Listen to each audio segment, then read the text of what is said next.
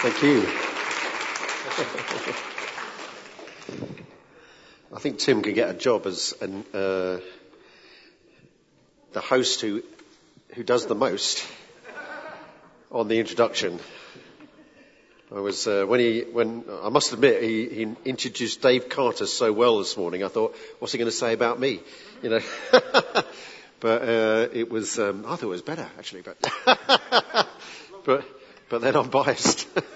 But I've called this evening God's Wisdom. Does anybody want God's wisdom? Yeah. My alternative title for that is You Don't Get Einstein Without Jesus. Right? There's no Einstein without Jesus. You ever thought of that? Einstein wasn't a believer in Jesus. He came from a Jewish heritage, probably had some faith in God somewhere.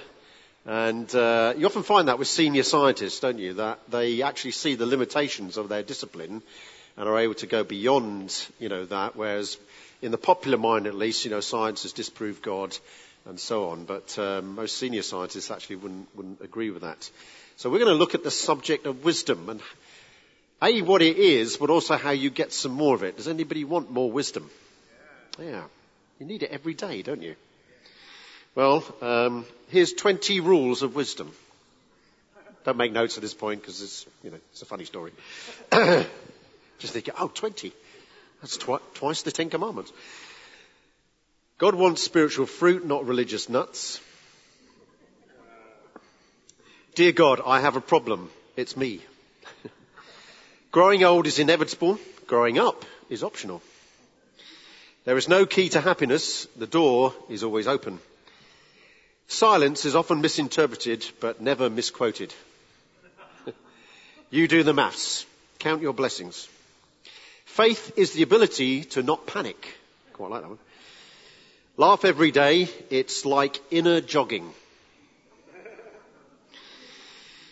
If you worry, don't pray. And if you pray, don't worry. As a child of God, prayer is kind of like calling home every day. Blessed are the flexible, for they shall not be bent out of shape. The most important things in your home are the people. When you get tangled up in your problems, be still. God wants us to be still so he can untangle the knot. Quite like that one. A grudge is a heavy thing to carry.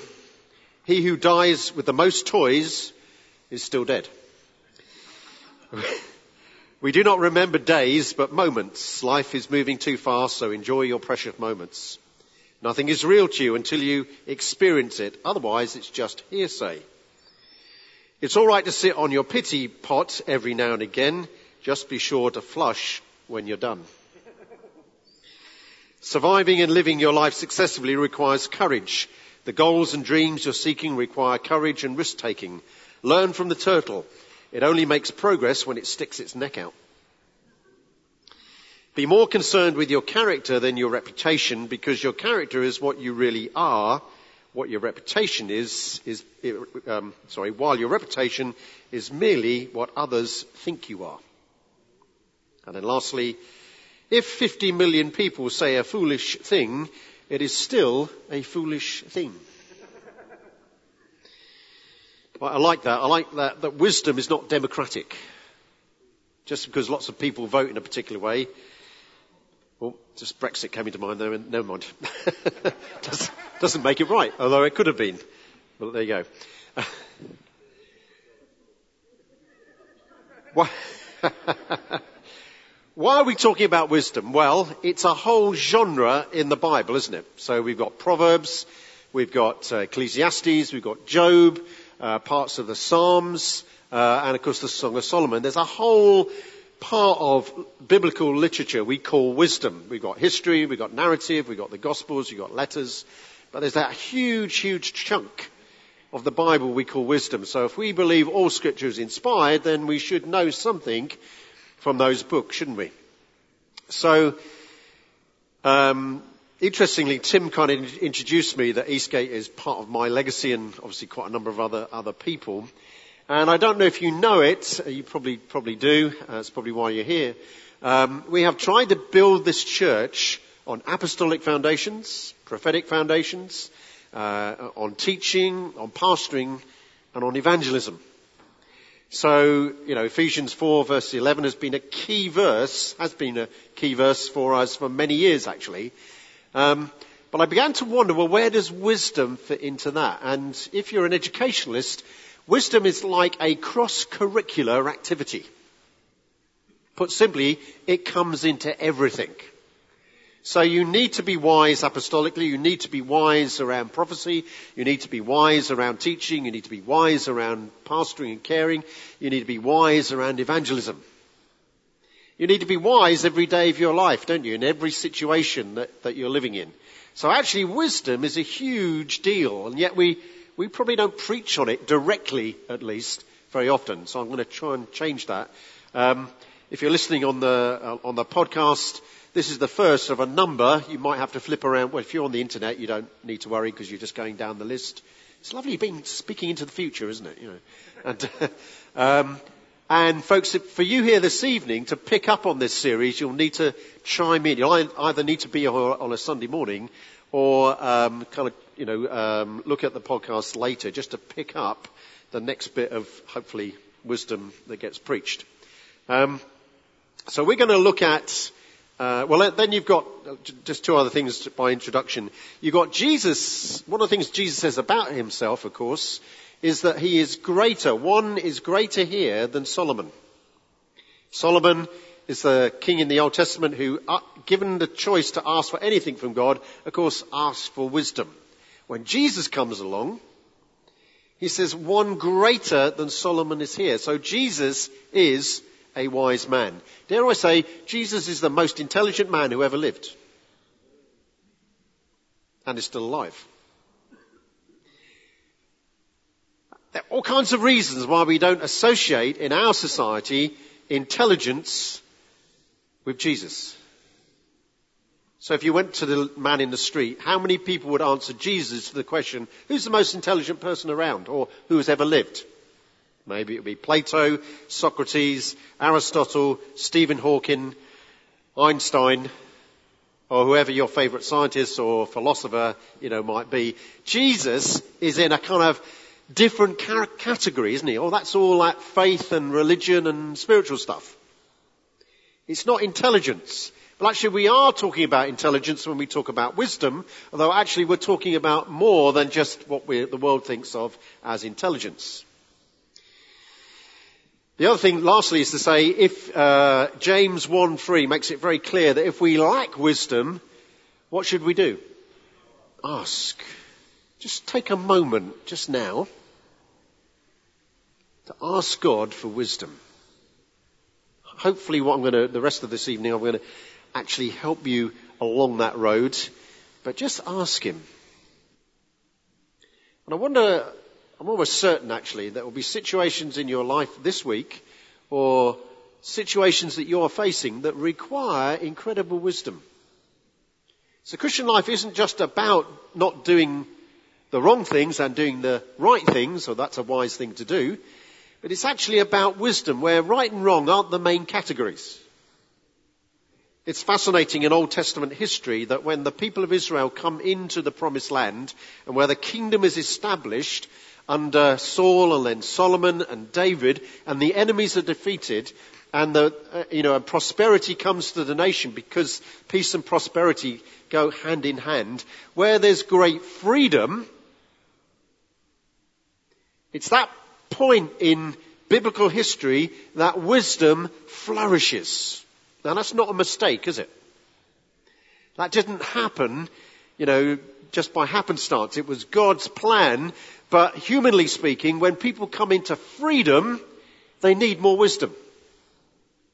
And we're great believers in freedom here, that you come into the freedom of the Spirit, that you experience more freedom, whether it's in our worship or in daily life. But with more freedom comes the demand for more wisdom. And the categories of right and wrong and law, which we're all familiar with, and the law is a very wise thing. It's the law that brings us to Christ. But actually there are many situations where there aren't answers right or wrong, are there? as in black and white, law-based kind of decisions. So many parts of our lives are about wisdom. Is this a wise thing to do? It may be a good thing to do, but it may not be wise. Most bad things are not wise. But, there's a category of life that we have to live that is just around being wise, isn't it? Making wise decisions. And so constantly, it's interesting in you read in Ephesians 4, I think it is, where Paul is telling us to be wise, or encouraging us to have wisdom to live wisely, that he follows that, actually it's 5:19, 17, 18, 19. He follows that with that command, be filled with the Holy Spirit. Because where does wisdom come from? It comes from the Holy Spirit. Where there's more of the Holy Spirit, there'll be more wisdom. There's a lot of Holy Spirit in this church. So if you want to be wise, you're in a good place. Oh, you guys are going to go out so intelligent. Okay, the universities, you can be knocking on universities and saying, can I do a BA and an MA and a diploma? And, I've got so much wisdom. Yeah? We're often not encouraging you to develop your minds. Well, we kind of are indirectly. But let's encourage you to love God with all your heart, with all your mind, with all your soul, with all your spirit. The mind's in there, isn't it? Your mind is an amazing thing. If you go on, we're going to look at a passage in Scripture in a moment. But, the passage we're not dealing with tonight is that you have the mind of Christ. Turn to the person next to you and say, you have the mind of Christ. Now, it's great to say it, but I wonder if you ever thought, what does that actually mean? Well, it's not the topic for this evening, so I'm not going to answer that. So, turn with me in your Bibles to 1 Corinthians chapter 1 and verse 18. And we're going to read the second half of chapter 1 and the first half of chapter 2. So 1 Corinthians chapter 1, verse 18. For the message of the cross is foolishness to those who are perishing, but to us who are being saved is the power of God. For it is written, I will destroy the wisdom of the wise, the intelligence of the intelligent I will frustrate. Where is the wise man? Where is the scholar? Where is the philosopher of this age? Has not God made foolish the wisdom of the world? For since in the wisdom of God the world through its wisdom did not know him, God was pleased through the foolishness of what was preached to save those who believe. Jews demanded miraculous signs and Greeks looked for wisdom. But we preach Christ crucified, a stumbling block to Jews and foolishness to Greeks. But to those whom God has called, both Jews and Greeks, Christ the power of God and the wisdom of God. For the foolishness of God is wiser than man's wisdom, and the weakness of God is stronger than man's strength. Brothers, think of what you were when you were called. Not many of you were wise by human standards. Not many were influential. Not many were of noble birth. But God chose the foolish things of the world to shame the wise. God chose the weak things of the world to shame the strong. He chose the lowly things of this world and the despised things and the things that are not to nullify the things that are, so that no one may boast before him. It is because of him that you are in Christ Jesus, who has become for us wisdom from God. That is our righteousness, holiness and redemption. Therefore, as it is written, let him who boasts in the Lord. When I came to you, brothers, I didn't come with you with eloquence or superior wisdom as I proclaimed to you the testimony about God.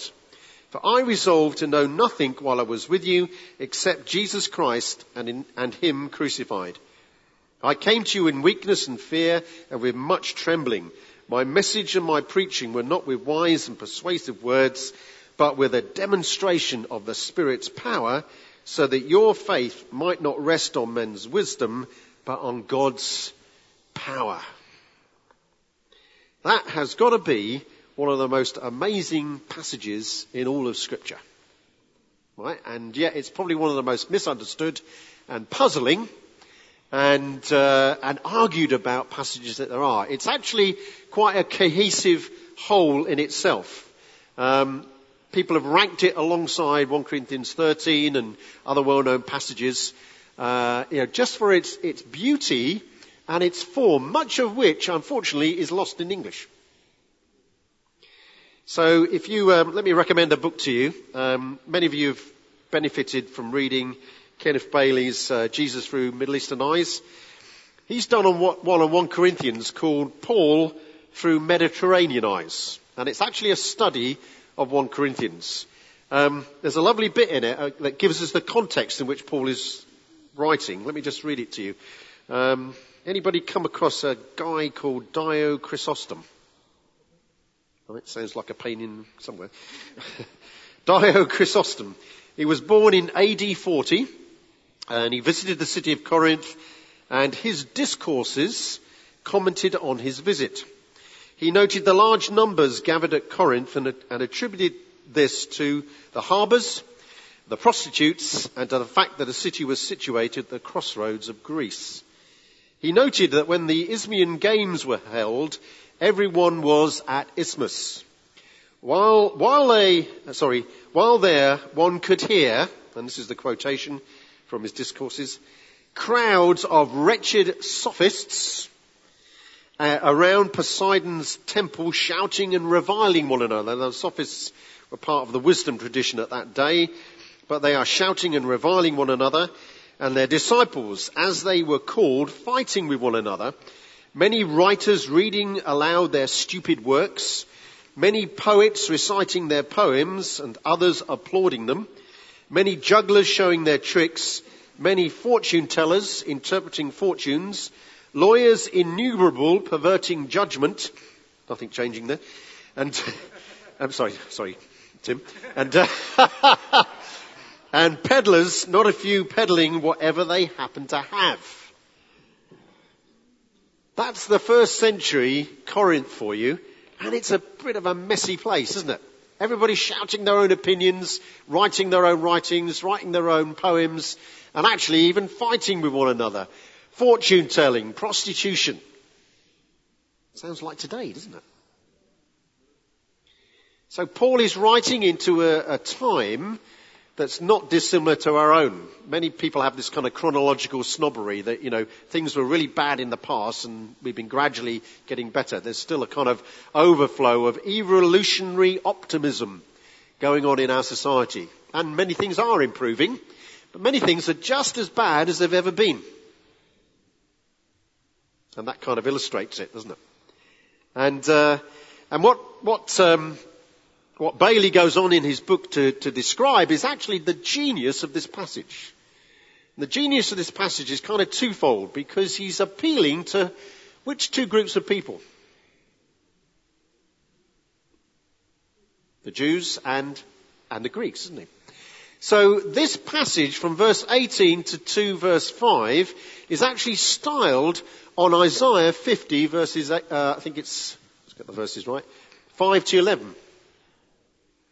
And that passage is about the suffering servant. The suffering servant, of course, is one of the prophetic passages about Jesus, the Messiah. So rhetorically, I don't know if you know much about this, and, again, recommend Bailey's book, but, it has a pattern, a sort of A, B, C, B, A kind of pattern to it. In other words, even in English, you get some of the repetition of wise and foolish and so on and so forth. And you can kind of, I can't portray this to you. But actually, it echoes the same kind of pattern as Isaiah, 50 verses 5 to 11. Not only that, but it also is patterned at the same time on a funeral oration. That's, a speech given at a funeral, by somebody called Pericles, a Greek writer. I don't know much about Greek history myself. But so what's Paul doing here in this one passage? He's appealing to the Jewish mind, because the Jewish mind will know those passages, because they knew their prophecy, they knew Isaiah, and of course they were looking for Isaiah. So the very pattern of what he writes is effectively saying, you're looking for the Messiah, here he is. the Jewish mind will hear the pattern of Isaiah 50 as Paul reads it out. The Greek mind, because Pericles' funeral oration was so well known, the Greek mind will be hearing echoes of a speech that's given, except this isn't in fact the Paul's passage is talking about death, but a very special death. In fact, he's equating wisdom, or contrasting Greek wisdom, with, this message of Christ and him crucified. Very clever, isn't it? Genius, in fact. In fact, some people have read this and thought, well, Paul must be knocking human wisdom then, when in one sense he is. Right? Human wisdom doesn't get you very far. Even Plato apparently said that God's wisdom is better than human wisdom. Well, that's a great quote, isn't it? Anybody into Plato here? Any Platonists? Platonists? Yeah, anyway. Sort of gone out of fashion, isn't he? Anyway, he said that himself. And yet the genius of Paul is that he seems to be being rather anti-intellectual, anti the world's wisdom, but he's being so clever about it that, there's this incredible appeal. So on the one hand, he's not being anti-intellectual, he's not anti-learning. He's just saying, let's see it in its right perspective. Let's see that actually, in this world, and the same is true today, some people will look in all kinds of places for how to live their lives. If you go into Waterstones, or probably in the internet, but, I like bookshops, so, you go to Waterstones, and the self-help section is huge. The New Age section is huge. People are wondering, how do I live my life? How do I sort out my priorities? How do I do this? How do I do that? Mindfulness is a huge deal at the moment, isn't it? You can go to Waterstones and see a whole table about mindfulness. Because people are searching, how do I live my life? And here's Paul saying, you need wisdom. But that wisdom doesn't come from man. In fact, it outstrips man. In fact, it almost like it embarrasses man's wisdom. So if you really want wisdom, you've got to find a different source to the world. Now, sadly, people have read this passage and thought, well, Paul is just kind of knocking learning, but actually he's being very learned in the way that he's pointing people away from man's wisdom and to God's wisdom. Jesus, he says, has become wisdom from God. So if you want to put this in a nutshell, what is wisdom, biblically speaking? It's Jesus. Jesus is the wisdom of God and the power of God. And there's something here around, the cross and the preaching of the gospel that really is at the heart of wisdom. You want to be wise? Then Jesus is your man. What Jesus did is at the heart of wisdom. And if you look with me, he kind of expounds on that a little bit more when in verse 30 it says, it is because of him that you are in Christ Jesus, who has become for us wisdom from God. That is our righteousness, holiness, and redemption. Just picture yourself for the moment. Actually, in the past I would have said, see yourself in a big library. Imagine a library with all the knowledge of the world, all the wisdom of the world.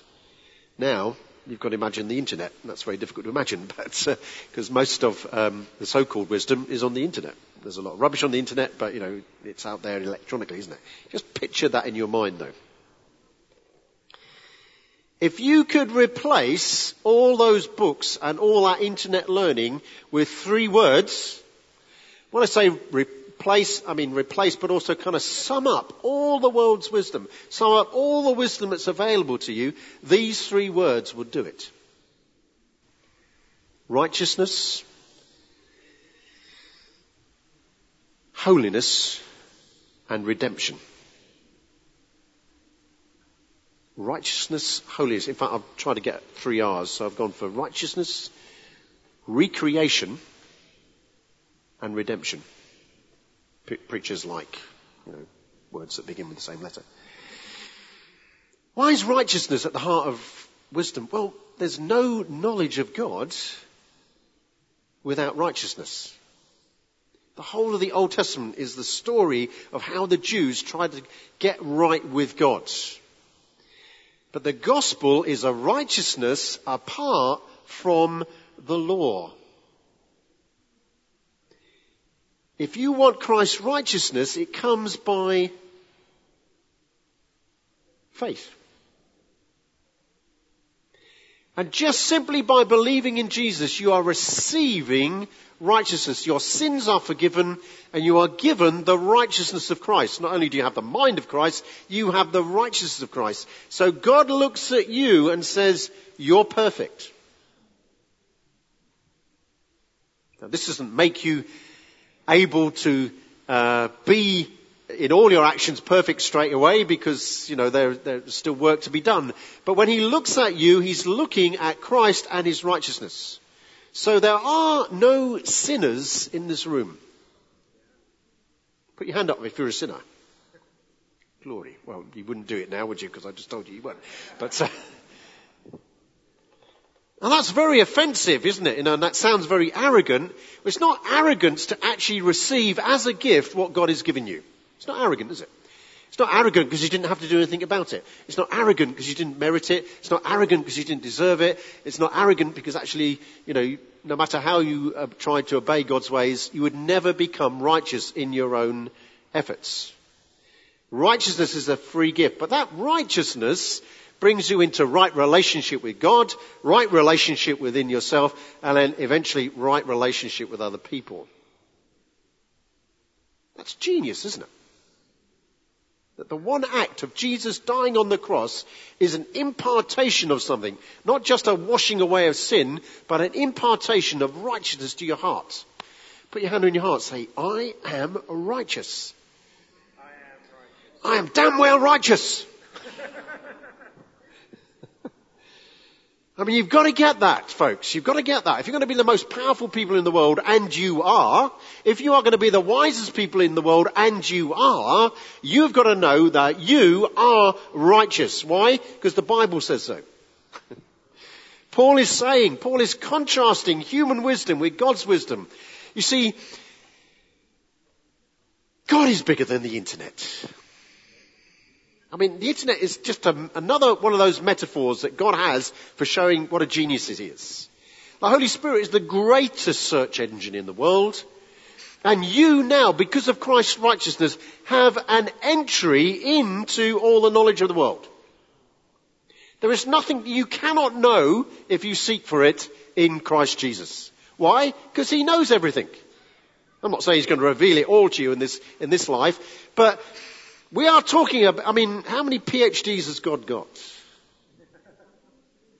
How many times has he been made honorary professor? He ought to be the honorary professor. The sad thing about the university I went to is that its motto was, be still.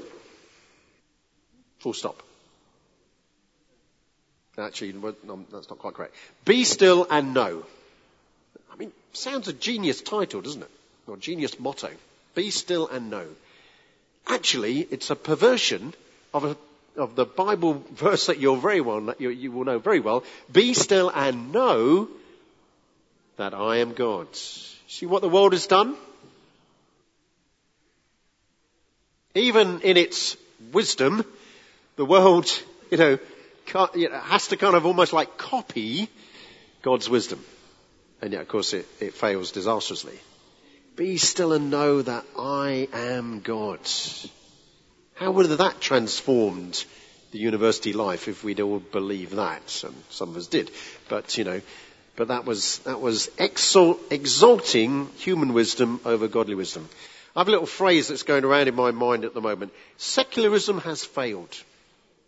Would you like to make that as a declaration? Secularism has failed. It's failing all over the place, isn't it? Because God has been taken out of society. God's been taken out of our media. God has been taken out of so many areas of our lives. And this is not to be dismal and, woe betide, because actually there are amazing things being done and God is advancing his kingdom. And many people are being salt and light in politics and media and medicine and so on and so forth.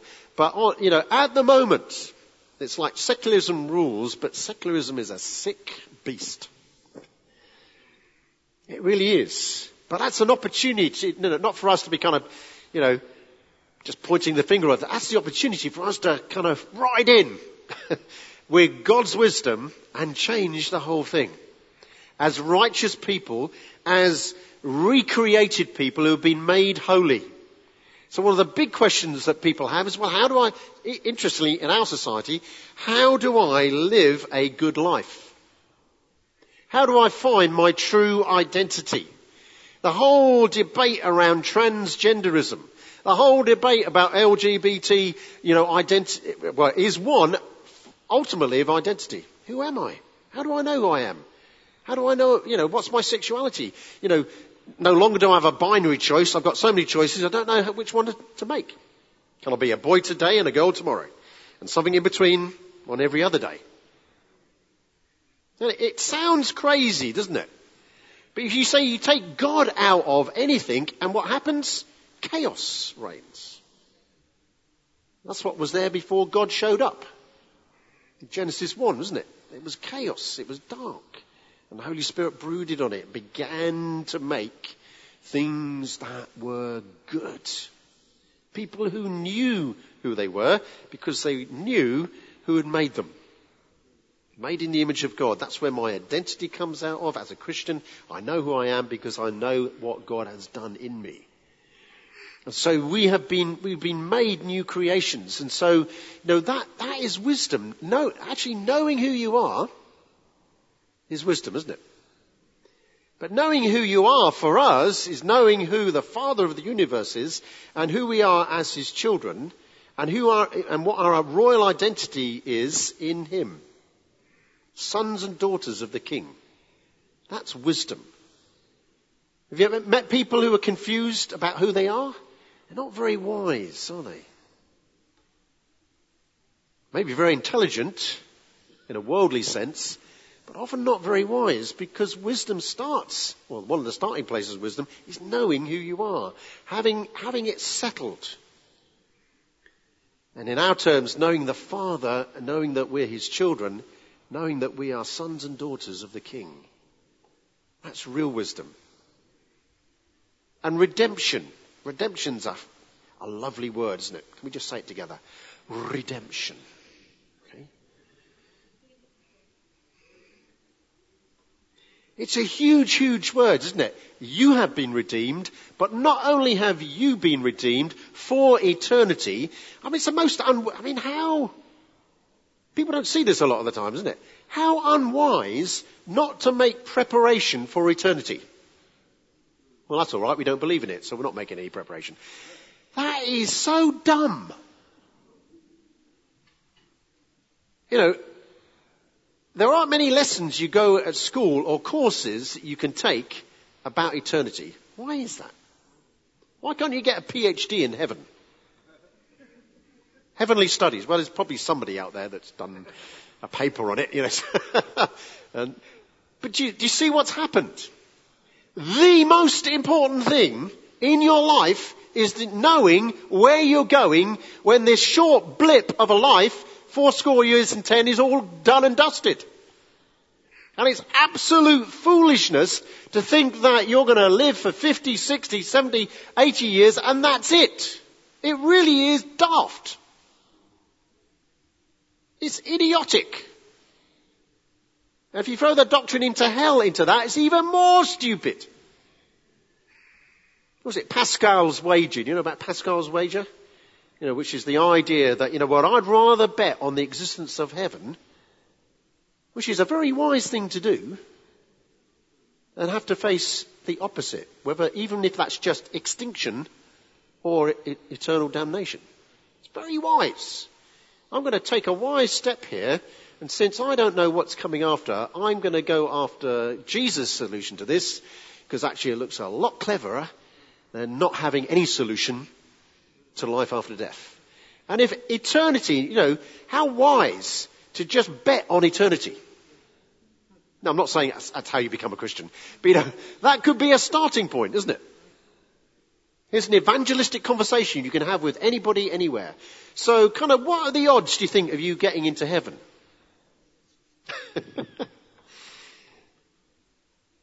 But how often do people confront that issue? Well, probably more often than they're prepared to admit. But that's wisdom, isn't it? If you know that you are redeemed. Redeemed is the picture of the slave market where you come, you've been bought out, Christ has died for you, he's paid the price for you. It's like you come out of the slavery of sin and you've come into, ownership under Jesus Christ your Lord. But redemption goes way beyond that. Redemption is about the whole of the cosmos. It's about the whole universe that has been ruined by sin, now being totally changed and redeemed so that there's a new heaven and a new earth. We are, folks, going to look back on this world and think, well, it seemed to go on a long time, but from the eternal perspective, it was just a blink of an eye. And Jesus, through his death and resurrection, has made a way for us to actually see that. Once we were dead, now we're alive. Once we were blind, but now we see. So it's extremely wise to know that you're righteous, know that you're recreated, and know that you're redeemed, isn't it? Actually, not much else matters in comparison. I'm not saying it doesn't matter. Right? If you've got a science degree, that's brilliant. If you've got an arts degree, that's brilliant. If you've got, whatever your job at the moment, and you are serving Christ faithfully in that, having dominion over creation, that's brilliant. So this is not about knocking learning. Right? Currently halfway through, more than halfway now, actually, through an MA myself. So, that learning is great. But wisdom, real wisdom, is embracing the plan and purposes of God for your life and for the people around you and for the whole community, the whole of our, hopefully, gathering up the nations. When we sing about the nations, we really do believe that we can change nations. Do you believe you can change nations? I believe that. I believe that Eastgate is already impacting nations. And we're not the only church around. But I love the idea that you, as a church, have you ever thought what it would be like to be the only church around? Well, actually, would you like a manual to know how to see the world saved? You already have one. At one time, there was only one church around. And in the power of the Holy Spirit, who's still available today, just in case you weren't sure, they changed the world, didn't they? They changed the world in all kinds of ways. One person at a time, one town at a time, one community at a time, one nation at a time. They just took God seriously. They dreamed big dreams. And, Jesus said, go into all the world and preach the gospel, making disciples of all peoples, baptizing in the name of the Father, Son, and the Holy Spirit, teaching them all that I've commanded you. That great commission is at the heartthrob of what we do here. And you just need to make that, your own. That's wisdom, isn't it? Wisdom is Jesus. Wisdom is powerful because it's Jesus. And wisdom is something that we need to embrace. Is there anything else I need to say before we finish?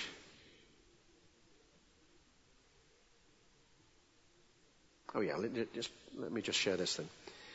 So Paul links, if you notice in that passage, he links power and wisdom. They kind of go hand in hand, don't they? They're very powerful. So he says, I came preaching with a demonstration of the Spirit's power.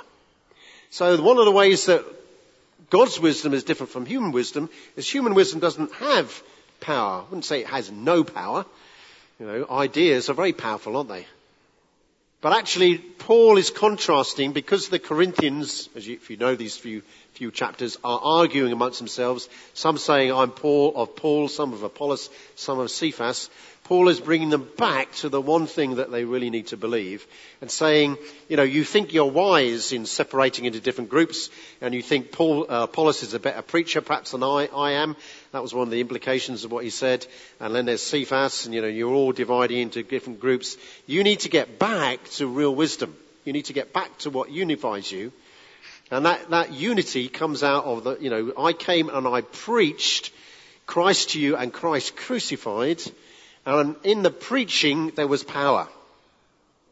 And the thought there is that it's power both to convert people, but also the power of signs and wonders. Can encapsulate both ideas. And as we've discovered here, at Eastgate, that, preaching of the gospel should be attended with signs and wonders. That's why we go for healing just about everywhere. Anybody fed up with healing yet? No, okay, that's right. Just checking. Because we believe that God's wisdom comes with it a demonstration of power. And if you were to if you were to ask the question, well, how do I get wisdom then? Come back next week, I'll talk about it. Let me give you four areas that you find wisdom. Clearly you find wisdom in God's word, don't you? You find wisdom in prophecy. You find wisdom in words of wisdom. And you find wisdom, in words of knowledge. Now, wisdom can crop up in other places, but those are four key areas. So simply reading God's word, you're imbibing the Holy Spirit's wisdom. You know that. You're good evangelical, charismatic Christians. I don't need to tell you that. You just carry on reading. Carry on enjoying God's word. Carry on wrestling sometimes with what it means so that you get to a place of wisdom. Learn both to prophesy and to be prophesied over, because that is the wisdom of God coming to you, often in a very powerful way. Lots about prophecy, and I'm not going to say much more about it. But the word of wisdom is an interesting one, isn't it? I'm not sure if I've ever heard a sermon on it, but Sean Boltz has this definition of what a word of wisdom looks like, as distinct from a word of... In fact, I'll read you the three definitions. First, to prophecy, he says this. This is his latest book, God's Secrets. What a great title. Right? A life filled with words of knowledge. Prophecy is a word about the future that shows the plans that God has for someone or a group, region or business. With prophecy, people's affections lie in the fact that God knows them and has plans for them. Knowing God's plans and future for their lives gives people the opportunity to partner with Him to actually see those plans fulfilled. I don't think that's the sum total of prophecy, but it's a good definition. So prophecy particularly is concerned with, future plans. Words of wisdom are actual pieces of wisdom that come to us to help us know how to apply our plans and even other prophetic words in our lives. When it is a word, wisdom is like an instruction. Think of it as heaven coaching you on how to plan and pursue who you are and what you're called to, or how to love those who are your destiny. A word of knowledge includes supernatural revelation by the Holy Spirit about something that is important to God. While not solely discerned, the information includes specific facts. That's often what we think of as words of knowledge, isn't it? I had a word of knowledge, about a specific thing, or person, or time, or something like that. Includes specific facts that will help bring God's knowledge through a manifest form into your life, or into the life of someone you're ministering to and sharing God's heart. I've spent a lot of time praying to have more prophecy, to be able to prophesy over people. Not quite as much time praying over words of knowledge, but I've certainly prayed for that. Speaking in tongues, I think, helps in all those sort of areas. It's the Holy Spirit kind of praying through you and imparting things to you without, sort of neatly bypassing your mind. Not that your mind isn't important, but that does that. But not given much attention. I don't think we didn't give much attention to words of wisdom. All wisdom comes from the Holy Spirit, so we should expect sometimes often for that to come gradually as we read His Word, as we grow in wisdom, but also kind of instantaneously. So Lord, I need a word of wisdom. I need a problem solved. The reason Pete and Kim Carter went to Bethel for 3 months was because Dave Stevens, in a leadership meeting, said, Pete, have you thought about going there for 3 months or for a longer period of time? Which after we prayed about it became kind of 3 months. Amazing word of wisdom. What has come out of that word of wisdom? Huge things. Relationships with people like Danny Silk and others, all sorts of conferences that we've had here, a change of a culture. They get soaked in it and come back and pour it out to us.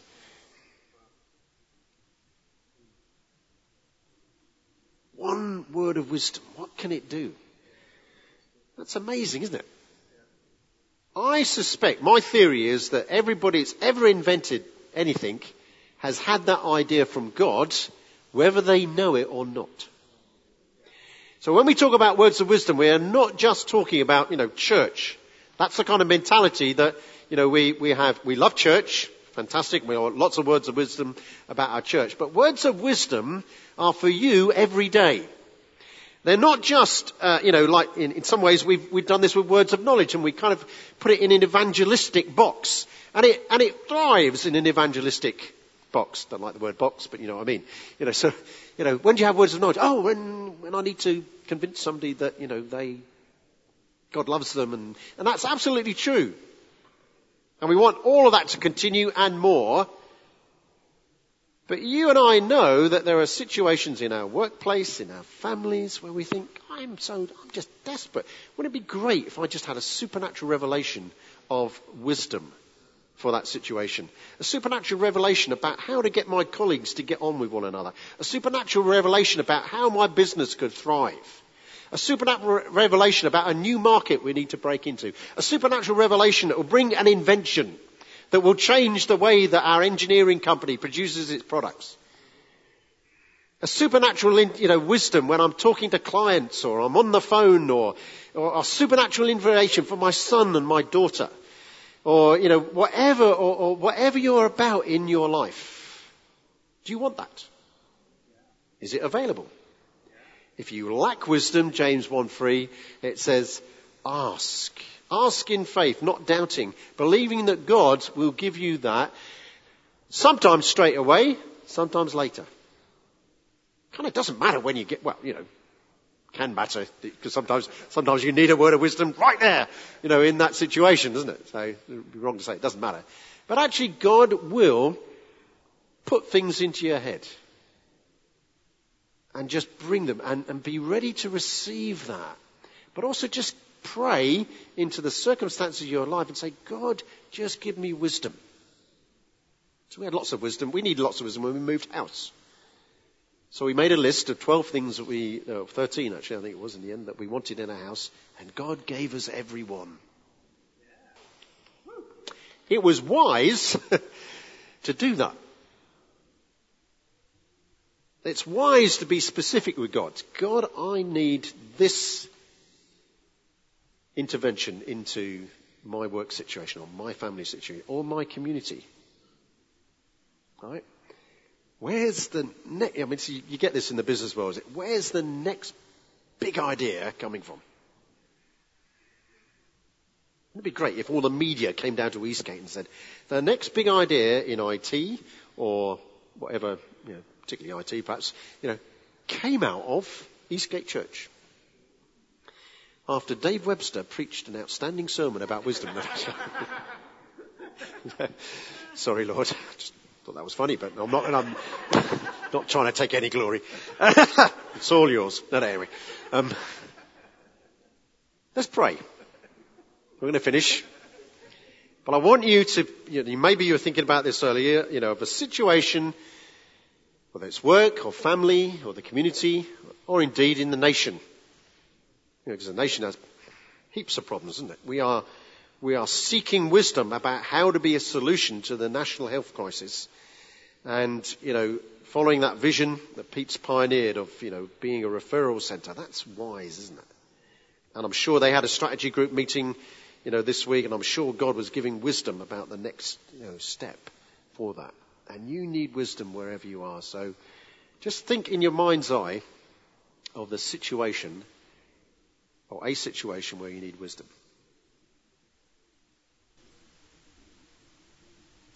So Holy Spirit, we just ask you to release wisdom. We believe that you hold all the wisdom of the world and more. Your thoughts are higher than our thoughts. You are greater.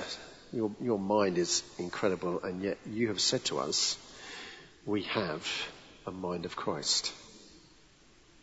So we have all the solutions locked up, waiting to be revealed. It's that lovely Bill Johnson phrase, isn't it? God doesn't hide things from us, he hides them for us. And it's the privilege of royalty. That's you and me. It's the privilege of kings to seek out God's wisdom.